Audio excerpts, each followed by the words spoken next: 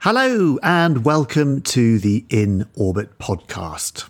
Now, before we start today's episode, we want to take a moment to pay tribute to our dear friend and colleague, Jan Skolmli. We're really saddened to inform you that Jan has passed away since the recording of this episode. Jan was a brilliant mind and a consummate professional. He had a career spanning over 3 decades, during which he made significant contributions to the development of launch technology. He was instrumental in the design and the development of several high-profile space missions and was a prominent figure in the global space community. His passion for space exploration was contagious, and he inspired many to pursue careers in this field. Jan will be sorely missed, and we dedicate this episode to his memory.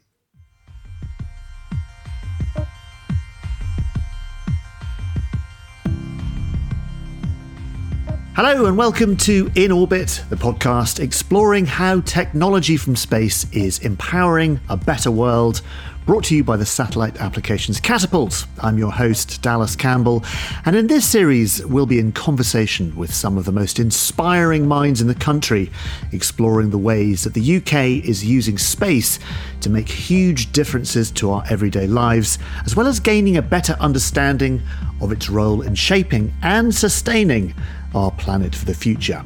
In today's episode, we're continuing our exploration of launch from the UK and beyond. And I'm joined in the studio by Mike Curtis-Rouse, Head of In-Orbit Servicing, Assembly and Manufacturing at the Satellite Applications Catapult, and remotely by Jan Skolmli, Chief Commercial Officer at Orbex, and Jeff Fage, the co-founder and Chief Revenue Officer at Radian Aerospace. The launch market is changing rapidly all the time, both here in the UK and overseas. In January of this year, Virgin Orbit conducted the historic first ever orbital launch from UK soil. However, the mission unfortunately failed to reach orbit. But space innovation is never without setbacks, and our journey towards becoming a spacefaring nation is showing no signs of slowing down. Well, listen, thank you very much for joining us. We're going to talk about launch. We're going to talk about UK launch. Hey, in the old days, rockets would just go straight up. They still do, mostly. And now there's all kinds of crazy things. There's rockets attached to planes, and there's rockets attached to rails, and the spinny thing. What's the catapult? The spinny catapult Spin thing? launch, but nothing to do with the catapult, just to quantify that. Just before we actually start, why have we diversified into all these different... What's wrong with just going straight up? I would say in a way Jeff's a good person to almost answer that, but what's wrong with going straight up? Probably more is everyone's trying to find a more reliable way of going straight up, but a cheaper way. But I think, Jeff, based on your background, you probably can give a better answer than that. I definitely can. You know, I'll wax philosophical for a minute and get into a better answer. Nice. But when I was early in my career, I always remember rocket engineers endlessly arguing, would it make sense to do horizontal launch? Would it make sense to do vertical? And it was always an endless, religious almost argument of you could get this advantage or that advantage. And I always used to think of myself as an agnostic. Whatever works was how I used to think about it. But in my time at Radian, I've gotten a much more nuanced opinion, and that is that essentially the advantage of systems that don't go straight up, of horizontal system, is that hopefully, and sort of what we're designing our company around, is that you can get a higher cadence, that you can get faster turnaround, more turnaround out of a reusable horizontal system. But that said, vertical systems are probably, at least for known technology, are always going to be able to lift bigger payloads. And for the really small payloads, they probably make sense too. So the way I would sort of answer that question is that for certain applications, for sort of the mid-size of the launch market, for the human side of the launch market, the potential is that horizontal systems can have massively higher cadence than other systems. So the real appeal and the real excitement and the reason that at least our company is tracking in that direction is to try to get cadence true operationalizing aircraft-like operations out of space. That's sort of how we are looking at the problem. Can I be really stupid and ask you what you mean by cadence? The number of launches, how many you get on a given vehicle, how often that given vehicle flies. So, I mean, in a way, we could use that analogy about, Jeff, you were touching on it, about aviation, basically. So if you look at a big airport on any one day, you've got thousands of flights taking off. For space, I mean, I think last year we touched on, Jan, you probably could comment on this. Last year we touched on about, it was a couple of hundred launches, but we're getting to that point where we're almost seeing a launch a day, but not quite. So the name of the game is more frequently and cheaper. Absolutely. And also depending on what you want to send up, whether you... The more frequently you can do, the more reliable you can do, the more you can move, the more it becomes commonplace. Yeah. And just, Jeff, for those of you who haven't heard of Radian, for those people listening, can you just explain a little bit about your system, what it is, what your horizontal system looks like, and what the aim of the game is for you? So in the range of space vehicles, Radian Aerospace is building what we would think of as sort of a middle-sized launcher, nowhere as big as what you see, SpaceX doing, and nowhere as small as many of the small launchers that are coming into the market. So it's a medium-sized vehicle. That means it can lift about 10,000 pounds or 2,250 kilos into space. Think of it as an airplane-type vehicle, but instead of departing straight up like a rocket, it launches off of what we call a launch rail. So think of a very robust or very heavy railroad track, and it launches under rocket power from that track, goes to space, does whatever it's going to do, and then returns to land on a normal runway. Can I just say, when you say like a rail, do you mean like a kind of ski jump? So it goes along horizontally and then... No, think like a true 2 miles of straight rail, like a 3-rail railroad track is a very good way to think of it. It doesn't have an angle to it. Yeah. It's flat. It's just providing the advantage of allowing. So from a UK perspective, to think next generation HS2, call it HS to space, basically. Yeah. Long railway line, pretty much track. At the end of it, the space plane is going so fast, you're not going to hold it on the track. So it's just going to whiz off, and not whiz quite straight up, but whiz off in the direction over the horizon and then go straight up. That's awesome. I remember as a child watching pictures. I had a book that had John Stapp in the American desert strapped to a rocket sledge and his retinas becoming detached. Well, for memory. what little it's worth, we're definitely using technology that was derived from rocket test sleds, for sure. Excellent. That's great. And Jan, just while we've got you, just while we're on this particular subject of shape and different types of vehicle, just talk to us a little bit about Orbex for those who are unfamiliar with Orbex. Yeah, happy to do that. That's a more sort of straightforward, going right up rocket. And it's one of those that you assemble them horizontally and then you erect it before you launch, and hopefully you'll take off, and that's the last you see of it. The size of it is, you would have heard about Rocket Lab, which has been a big success story. In New Zealand. Yeah, and they have a rocket that is approximately 150 kilograms, 150, in so-called performance. So that's the sort of size we have. I mean, you can make a rocket big, you can make it small, and you can make it very small. I think we believe we have a sweet spot where there is a market for that type of payloads. If you look at customers like SSTL here in the UK and others, that we believe that there is a market for that size. So that's where we're aiming for.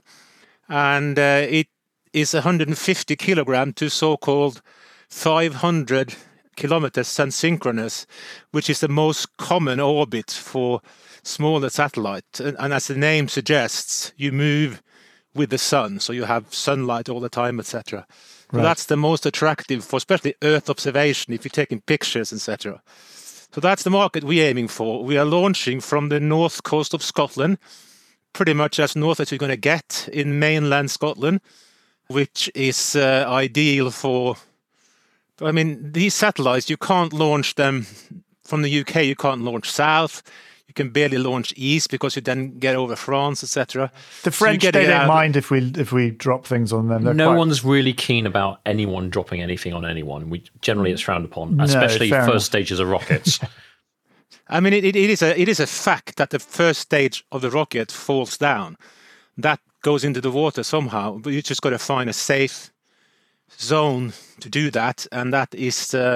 It's a really good point, actually. I think people don't really realise the geographical importance of launch sites. There is a reason why Florida is used because of the rotation of the Earth, and you get a free, you get the energy, that free bit of boost. Get that gravitational boost, exactly. And there's a big ocean there, so your first stage you can get, and likewise in Kazakhstan as well, you've got basically nothing there. But on the other hand, you find with the Chinese, for example, for Long March 5 care less. So their second stage or their first stage tends to fall on over land, and that's one of the big challenges about launch. And when you touch on space sustainability, where do you put that first stage if you have a first stage? I mean, same, Mike, with some of the Russian vehicles like a Proton that has a drop zone on the ground, so it's going to hit on the ground somewhere. Yeah, but where is it, and what is it going to drop off in terms of fuel and stuff? Well, there was lots of problems, I know, with that. Actually, one of my favorite stories is some of the Kazakh farmers. There was a particular fuel tank in the first stage of the Soyuz. I think it was a helium fuel tank. And they would rush out and get it, and they'd get all the metal and use that for cattle sheds. But the helium tank was exactly the right size as a cooking pot, and they used to make Kazakh stews in it. Interesting. We need to get our hands on one of those. I was going to say on this topic in general, I mean, that's sort of one of the whole parts of the story, right, is that the Radian vehicle does not drop a stage, right? Yes. So we don't drop a stage at all. So while there's a lot of regulatory...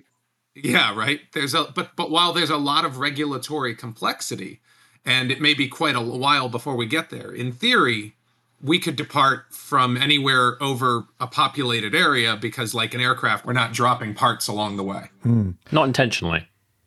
I mean, right. If we do, it's a much bigger problem. Exactly. Well, we're on this subject. Why is the UK a good place to launch from? I mean, given what we've just said about Florida and Kazakhstan, we offer none of what Florida and Kazakhstan can offer. What does the UK have to offer in terms of geographically?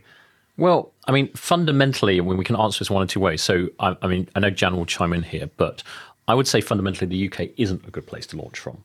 Now, that's slightly controversial. Slightly controversial there. Hopefully, I'll still have a job at the end of this. But slightly controversial in fact that the UK isn't, as both Jeff and Jan have basically alluded to, in terms of you can only get into one orbit realistically, which is sun-synchronous. But sometimes it's not necessarily about being a good place to launch from, per se. It's about the rest of the supply chain. So the UK has had a reputation for a long time for manufacturing the highest number of very small satellites. Now, I think that number has probably been exceeded elsewhere. Right. But only very recently. So we have a very complex supply chain of high-value manufacturers, high-value skills, and other capabilities, which mean we do good avionics, we do good structure, we do good propulsion, we do the integration of satellites, and we have huge amounts of finance, effectively support innovation, jobs, etc., and other talent around it. So it's not necessarily about being the best location to launch from, but it's one of the best locations to bring a really complex supply chain together so you can go from idea or innovation through to manufacture, through to test, and then launch more locally. And is that launching more locally important? Does it make economic sense to launch more locally rather than having all the brilliant things you've discussed and then moving it to a launch site that's more favourable somewhere near the equator? The answer is sometimes. So if you're going for basically speed and you're going for cost, but you don't probably care so much about when you launch and who you launch with, then probably not. If you want to go up on your own launcher, and you don't want to share that with anyone else, and you want to be able to guarantee a slot in the future, then launching more locally makes sense. Is it going to cost you more? Probably. But does it mean you're not waiting for effectively a launch manifest of 30, 40, 50, maybe even 100 other companies to come together, or you're dependent on another nation, so this is about sovereign capacity to an extent, waiting on another nation which says, actually, we could launch you, but we're going to prioritise something we're doing first. So it's a bit of a compromise. Absolutely. That's absolutely right, Mike. And also there is a cost element, because if you make a satellite in the UK, it's going to be easier to just stick it on the back of a truck and be at the Scottish launch site in the morning than it is to pack it up, import it to India, or export it rather. Same to the US. That takes weeks and weeks. It is a lot of paperwork. If you're launching on SpaceX, you have to get there very early these days.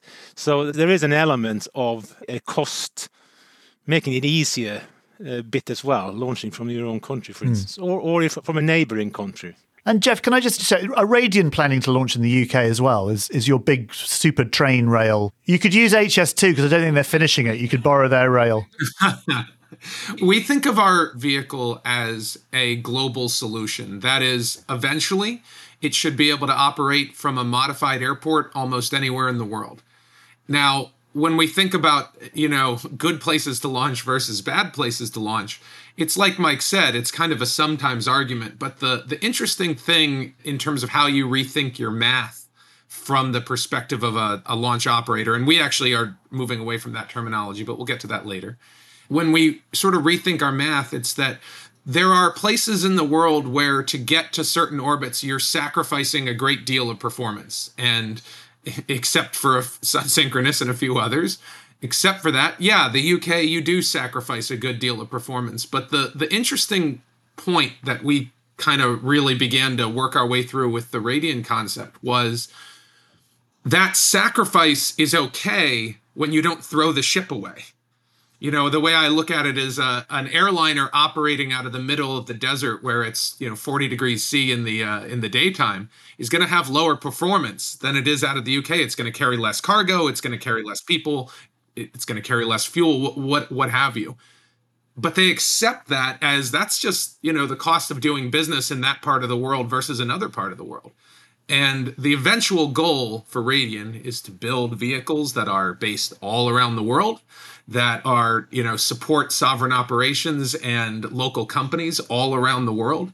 And in some places, we're going to be accepting significant performance losses. But if you don't throw the ship away, that's a cost of doing business, not a reason to never do it. I'm interested in, Jan, the word that you brought up a couple of times, market. I just want to know, we've talked about the logistics, but why are we wanting to launch things? Why is this suddenly we've got this mad dash for lots and lots of different companies to come up with novel ways to put things into low Earth orbit? Who benefits from this? What is the reason for this? Well, I think it's several reasons. I think the customer, if you like, will benefit from having access to all these things. And also there is a cost element that satellites, as I think Mike mentioned, the UK make a lot of small satellites, which means that they are getting a little bit cheaper. So you can build and design, manufacture a satellite much cheaper than you could do before. And if the launch guys can keep up, you can also get them to orbit a lot cheaper than you could earlier. And when you say these things, what things are we talking about? I'm just trying to get a sense of how big this market is and what it is you're. So the market is massive. I mean, we're going through a bit of a new revolution right now in terms of previously in the last 20, 30, 40, 50 years, we've been launching satellites which basically mostly do something for the Earth. So they look at the Earth, they tell us about the climate, they give us high resolution imagery of the Earth, they tell us about the weather, they give us telecommunications, they give us positioning.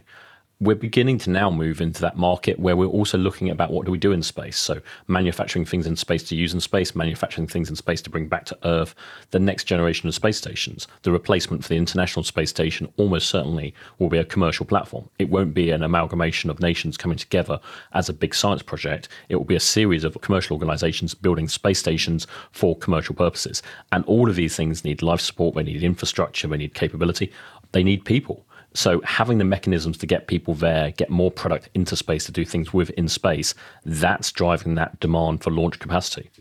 And when you say it's a revolution, is it a real revolution? I mean, it's funny, when some new technology comes along, people talk in terms of revolution. I was talking to someone the other day. We were talking about AI, and they were like, "No, AI is going to be bigger than fire. It's going to be bigger than where in the sort of sliding scale of revolutions." Well, AI is almost certainly going to take fire away from humanity. So that's going to be interesting. Podcast. Exactly. But it is a revolution in a way, because in the past we've looked at space as this place where we go to understand our cosmic origins, or we go to get satellite data to do a variety of things. This is suddenly about a new marketplace. And I was trying to paraphrase it earlier today in a different conversation of, it's not so much basically saying space is a market to do X. Space is basically this new frontier where we can do everything. So it can be pharmaceutics, it can be manufacturing, it can be tourism, it can be transportation. So it's like a new land, and it's suddenly this new land that launch gives us access to. Yeah, that's interesting. I've heard it described, the idea of low Earth orbit, as almost like a new continent, sort of waiting to be, And that's exactly used. it. But the key thing about transportation and new continents and new places to do things building is railroads. Exactly. If you can't get there, if you don't have a canal or a railroad or a runway, you can see it, but you can't do anything with it. We can now see it, and we can now begin to actively do something with it, and that's why we need launch. Yeah, I think as Mike said, there is a revolution in terms of time to get things ready, cost to get it to orbit, and the uses you can give it these days. it's not just to take a picture of the Earth every 5 hours. You can do loads of other stuff with the satellites that are now being built much cheaper. I think John really captures that part of the market well. And a thing that's worth saying is there are multiple sub-revolutions going on at different parts in the market. A lot of what Mike was just saying about sort of what I think of as next generation activities in space, whether it be the emergence of private space stations, and it's not going to be one replacement for the ISS. I can think of 7 companies that have decent funding that are chasing a private space station, and things like space manufacturing and pharmaceutical production and research and all of that.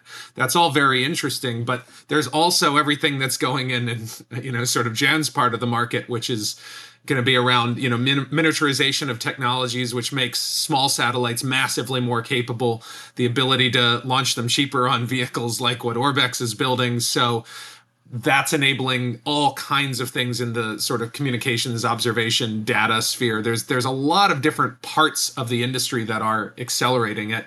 At Radian, we always say we can definitely do satellite launch and we can definitely do small satellite launch, but we often say that that's the least interesting thing that we can do. What's the most interesting thing you can do? It's a debate inside the company, but I'm going to say one of the most interesting things is that unlike capsule-type vehicles that are reusable, that we're more familiar with, the Radian vehicle can carry 2 times the down mass of its up mass.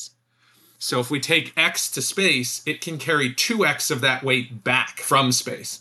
And why that's such a big deal is if you think about a future where we're going to be making things in space, or we're going to be sending a lot more people into space, or we're going to be doing more things than we were doing before, then a traditional type capsule system, if it brings X up, generally speaking, and the designs vary, but it can bring 50 to 60% of that mass back.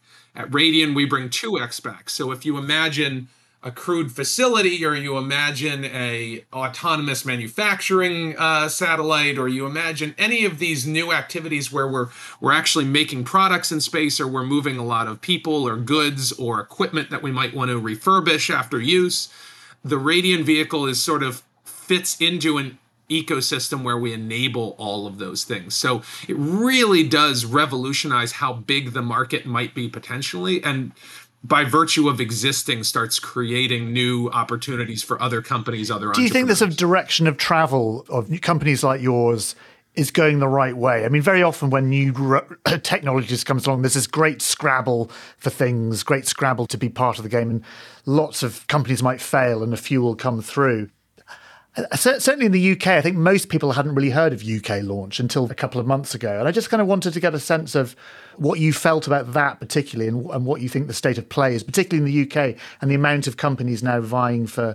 So, I think one of the challenges, a lot of people still believe that, they read to an extent what they see in the press and read in the media, etc. So it was a big deal. It was the first time I'd seen it in the sort of mass media, people talking about UK launch. And there was a lot of emphasis between what Virgin Orbit were planning to do and actually what happened, and whether it was a success or whether it was a failure. And it was one of those things, launch is a difficult activity to do.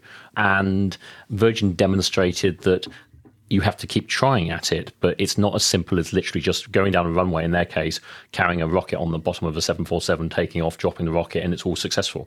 The challenge about launch is that there were many different moving parts, and everyone has a different launch solution. So if you take, for example, Orbex's launch vehicle, you can't take the components from Radian's launch vehicle and switch them over. You might be able to switch the paint over.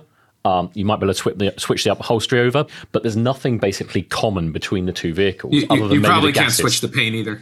Yeah, you probably can't even switch the paint. I hope they've got some nice upholstery in their rocket. Exactly. So I'm imagining kind of Victorian leather, with like in the. I would say with Orbex, it's going to be Victorian leather, inlay, nice. Very beautiful. Yeah. Radian are very much, moving beyond the Jetsons, etc. So, but there's no commonality between them. So, if you're driving a car, different analogy, driving a car down the motorway and you basically get a puncture, there's a pretty good probability that you could hail one car passing in the next 2 to 3 minutes and say, look, terribly sorry, I've broken down, I need a new wheel. Could I borrow a wheel of your car? Now, they're probably not going to say to you, absolutely, take my wheel. But let's say hypothetically they did. There's a better than even chance that within 5 to 6 minutes, you could find another car passing where you could switch your wheels over. You can't do that with rockets at all. any configuration, everything is unique. So that removing that commonality means that every lesson you learn for every company is the first lesson that company learns. Now, and a good way of talking about this is Jan's background was in terms of something called sea launch. Jan, could you just talk about sea launch a little bit? Because that's a really interesting analogy, basically, I think, between where Orbex is today and where sea launch were going. Yeah, I'm happy to. And it's actually, every time I bring that up, people think I'm loopy, because sea launch for 20 years was a joint venture between Ukraine, Russia, and the US. We all sat around the same table. How is your rocket going to work with this bit? How are the US tech going to work with the Ukrainian box there, for instance, that type of thing. It was actually amazing to observe from the sort of inside, because I'm from Norway, and we were also a joint venture partner because we built the two ships, the platform and the support ship. So that's a very important part of it. But yeah, that was a rather insane project. And when was that? When was that? The first launch was in March 1999. Okay. And it lasted till about 14, when the last and the 35th launch was. And the idea was you were launching rockets off a floating platform or a ship. Yeah, a converted oil rig.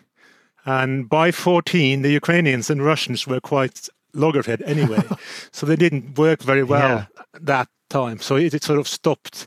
But yeah, it was absolutely a fascinating project. And as I said, it's those satellites that are so-called geostationary has to be launched eastwards. Mm-hmm. And the platform was at 0 degrees.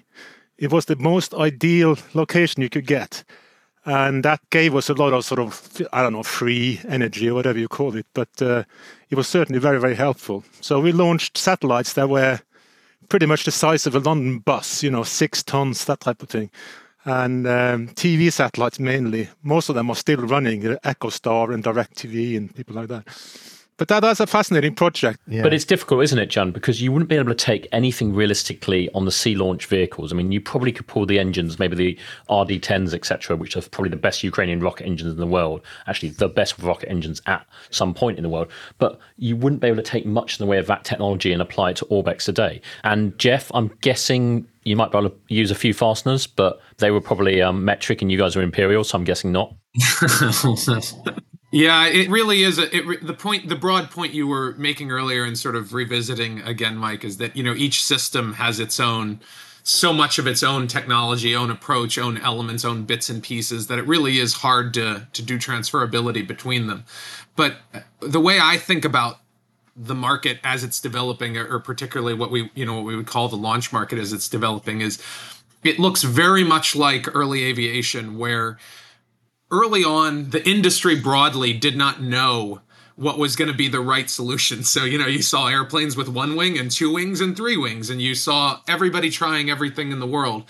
And yes, it's true, many of those did not survive, many of them did. But even once it was optimized, there was a wide range of market segments. Even today, you have, large numbers of little single-engine 4-seat planes that gets built. Let me tell you about it. I've been a pilot since I've been 19. But at the same time, you have, aircraft that can carry hundreds of people halfway around the world. So even though those are using the same, perhaps, principles, it's not strange that the market should have wildly different pieces of equipment in it, that people are going to try lots of different solutions. And, even though it's aviation, again, there's probably not much that's transferable between a single engine plane and a 737. No, that's good. It's not like you could swap parts there either. And that's why we have so many launch companies, basically. Well, that's exactly it. That's a really, really good analogy. And when you look at early aviation, you see those crazy planes with like 5 layers of wings, and you look at some of the launch. Exactly. And in the same way, if you look at early aviation again, 100 years ago in the 1920s, you had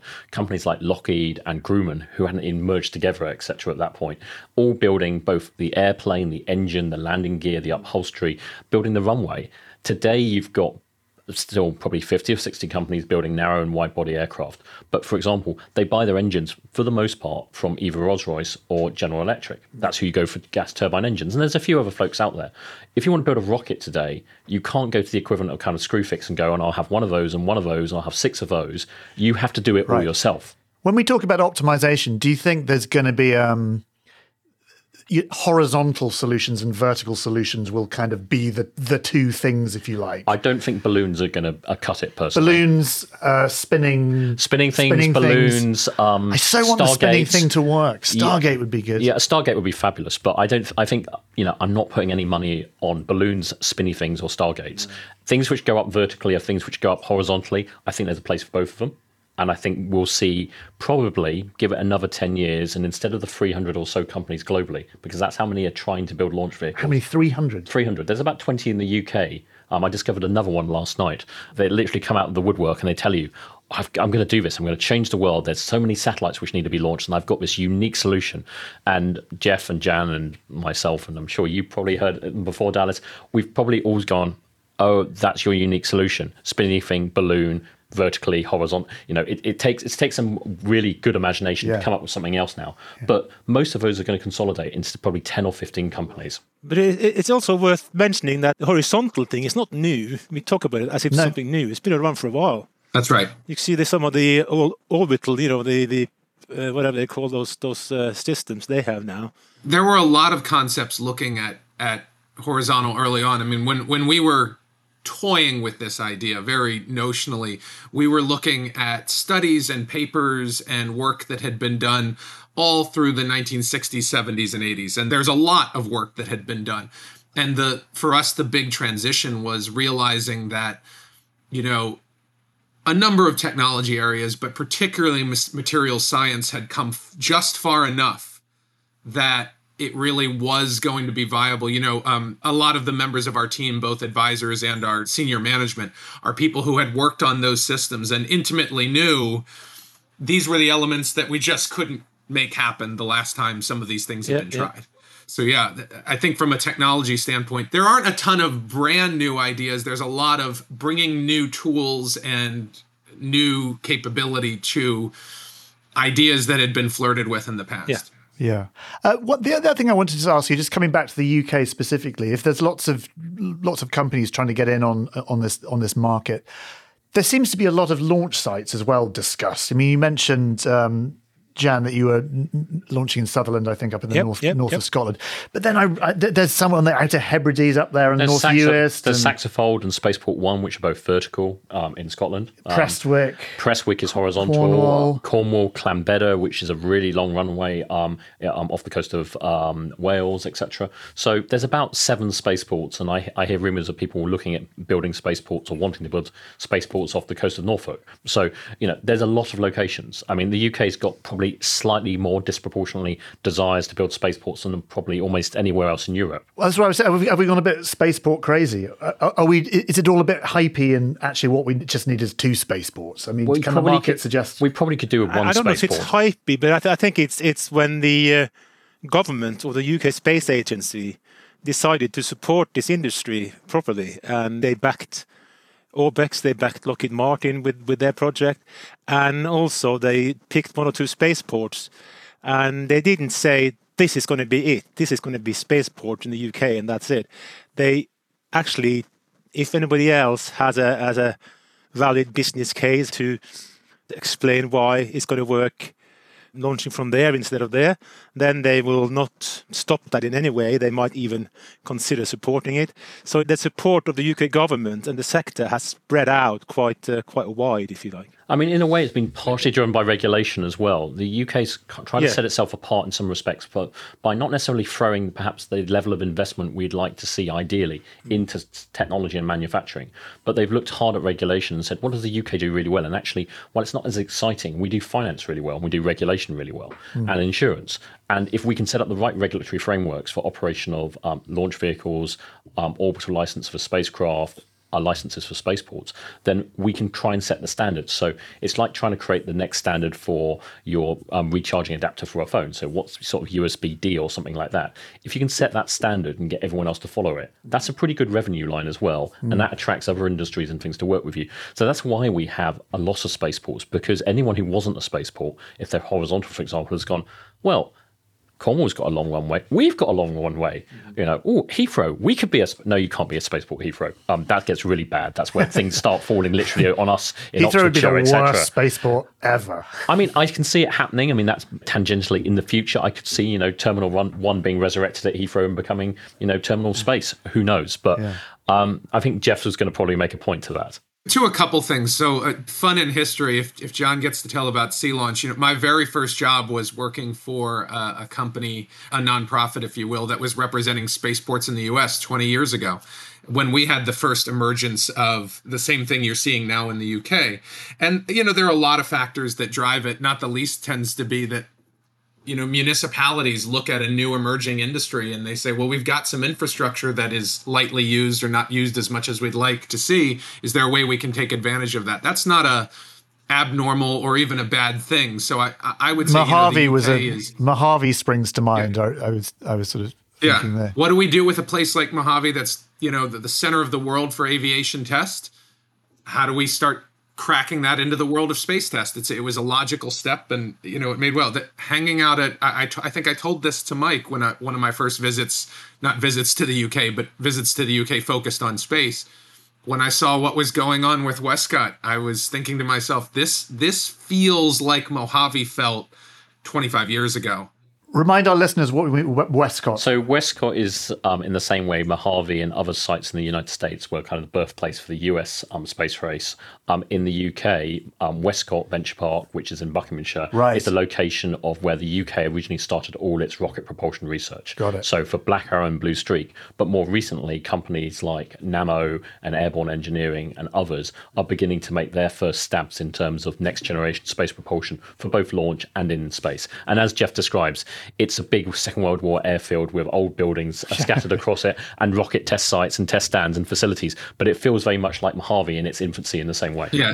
There's something really badass about Mojave. There's something really cool. It's just by the name itself. Well, Mojave, and it's by Edwards Air Force Base, and they've got that cool diner, and there's that kind of weird roton You've rockets. spent a lot of time there, haven't you? I have. Yeah. I keep going back there just because it's got that sort of tumbleweed vibe going on. But anyone in the space and launch sector knows that, and it's like places like in Kazakhstan, or if you've been lucky enough to go to Ukraine pre-war, in terms of cities like Dnipro, which basically are the rocket city, where they were turning out launch vehicles literally on a monthly basis at a cadence which is nothing like anywhere else realistically in the world has ever seen. So there were these kind of little historical places where if you're either an enthusiast, a company which builds rockets, etc., these are kind of the legendary places where you go. I've been lucky. I went out to Baikonur a couple of times, and Baikonur's I'm sure you've been there. It's a pretty crazy place. It's stuck there in the 1950s, and most of these places haven't changed. I mean, that's the kind of reflection of rockets. Is a lot of things haven't changed, and that's why we've got go back into that earlier conversation we're having. Is why does everyone try and do something different? Well, a lot of the new kids on the block are kind of looking at all these sites and saying, well, it's not changed. We can do better than that. We can build your spinny thing, for example. We can use a balloon or something. We can do something different. So it's that kind of drive of, you haven't changed how you're doing it. We can change how you're doing it, and we can do it better. The caveat there is, which most of these new companies forget, is it's really difficult to do some of these things. And when they go wrong, you often end up with, in the case of, for example, ABL recently, you end up with no rocket. Or in the case with Virgin Orbit, you end up with your satellites somewhere else where they shouldn't be. So it's really difficult to do. And if you basically don't listen to the people who know what they've done, and they all tend to be a little bit older and more grisly as a consequence of this, then you will end up making exactly the same mistakes. Actually, Mike, you just brought something up there which is interesting. You had a satellite on the Virgin Orbit that sadly ended up in the sea eventually, yes. Can you just sort of take us through your feelings? I mean, we all saw it on the news and we were all disappointed, and then it fell off the news cycle. And I'm just interested in your feelings about the whole project generally, and how you felt about your... Sure. So we, as Satellite Applications Catapult, have an in-orbit demonstration program, and we were flying our third in-orbit demonstration spacecraft, known as ID3, but also known as AmberSat. And this was in conjunction with a company called Horizon Technologies.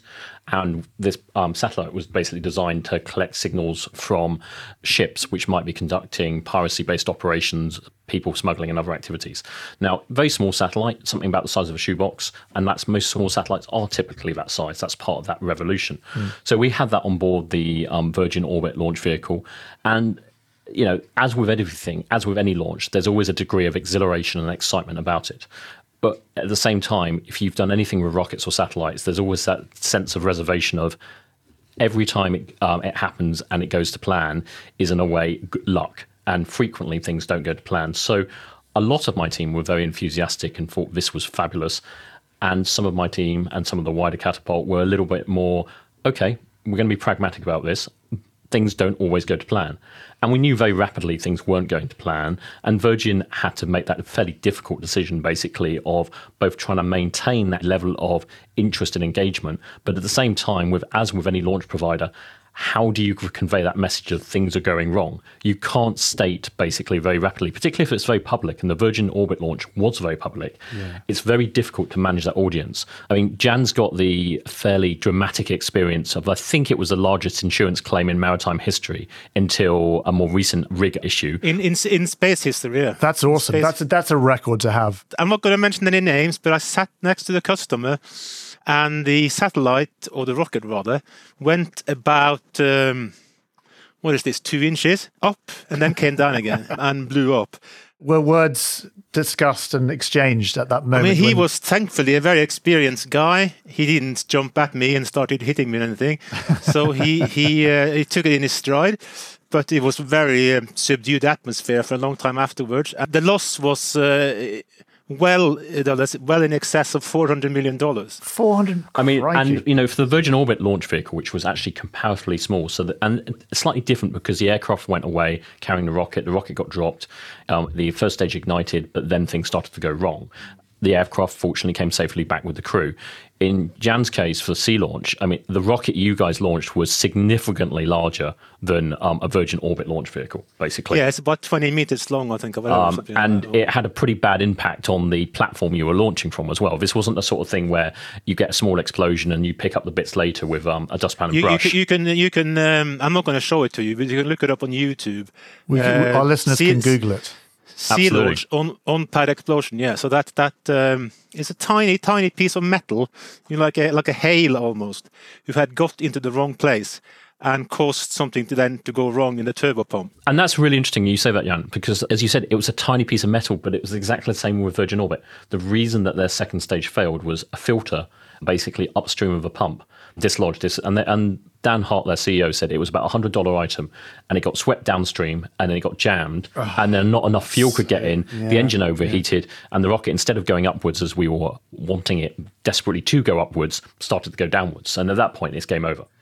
I need to wrap up, but I just want to ask just on that. Jeff, how important is PR in your business? How important is selling your idea to the public in order for the politicians to then get on board and for the investors to get on board? It's an interesting question, because one thing I know that John and I have in common is that I feel very strongly that the space industry particularly has a long, long history of companies announcing they're going to do big things and then never doing those things, or not having the financing to do those things, making a big announcement. So Radian has intentionally kept a very low profile. And while we are out and we do a little bit of PR now, we're still doing that. In time, that will become a big, very important part of it. But when you're still at the, Radian has $30 million that we've taken in the last year, and we're still, that's a drop in the bucket on the scale of the amount of money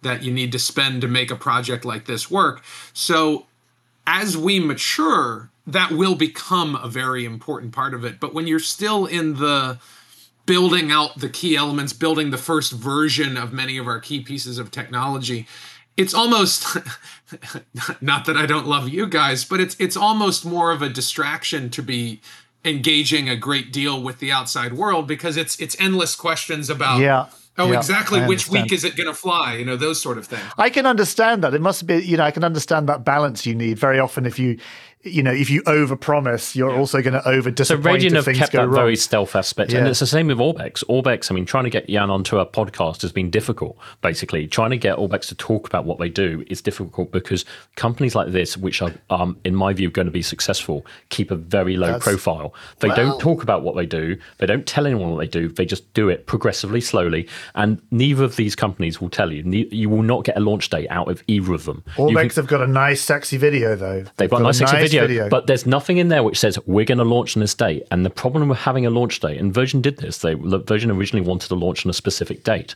And if you do that, the problem is the wider population holds you to it. Yeah. So the best thing about launch is don't give a date. Both Jeff and Mike, they're absolutely right. And we haven't done anything of substance yet. We haven't launched anything. So, how much do you brag? How much do you PR about it?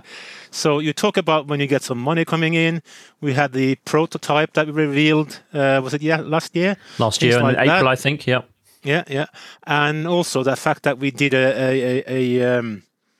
we changed the setup at the spaceport. So Orbex will be responsible for putting the spaceport together, so it'll all be tailor-made to us. Those things are worth saying, but other things are sometimes just worth keeping quiet about. That is good advice for life, I think. Don't overshare. Jan and Jeff, it's been an absolute pleasure. Thank you for sharing your wisdom and your wit and your knowledge. It's been terrific listening to you. Mike, just a final word from you. Just give us a very, very brief, a couple of lines on the state of play at the moment. Are you excited? Are you without giving us a date about when the next launch is going to be, but are you optimistic about things in the UK? I am pragmatic as ever about launch, because launch and space and a whole myriad of other sectors which lead us to achieving success are all difficult and all challenging. But challenging and ingenuity is what we do well. So I'm pragmatic that launch in the UK will manifest. I'm not going to agree to a date, as anyone else basically says, for a next launch from any company.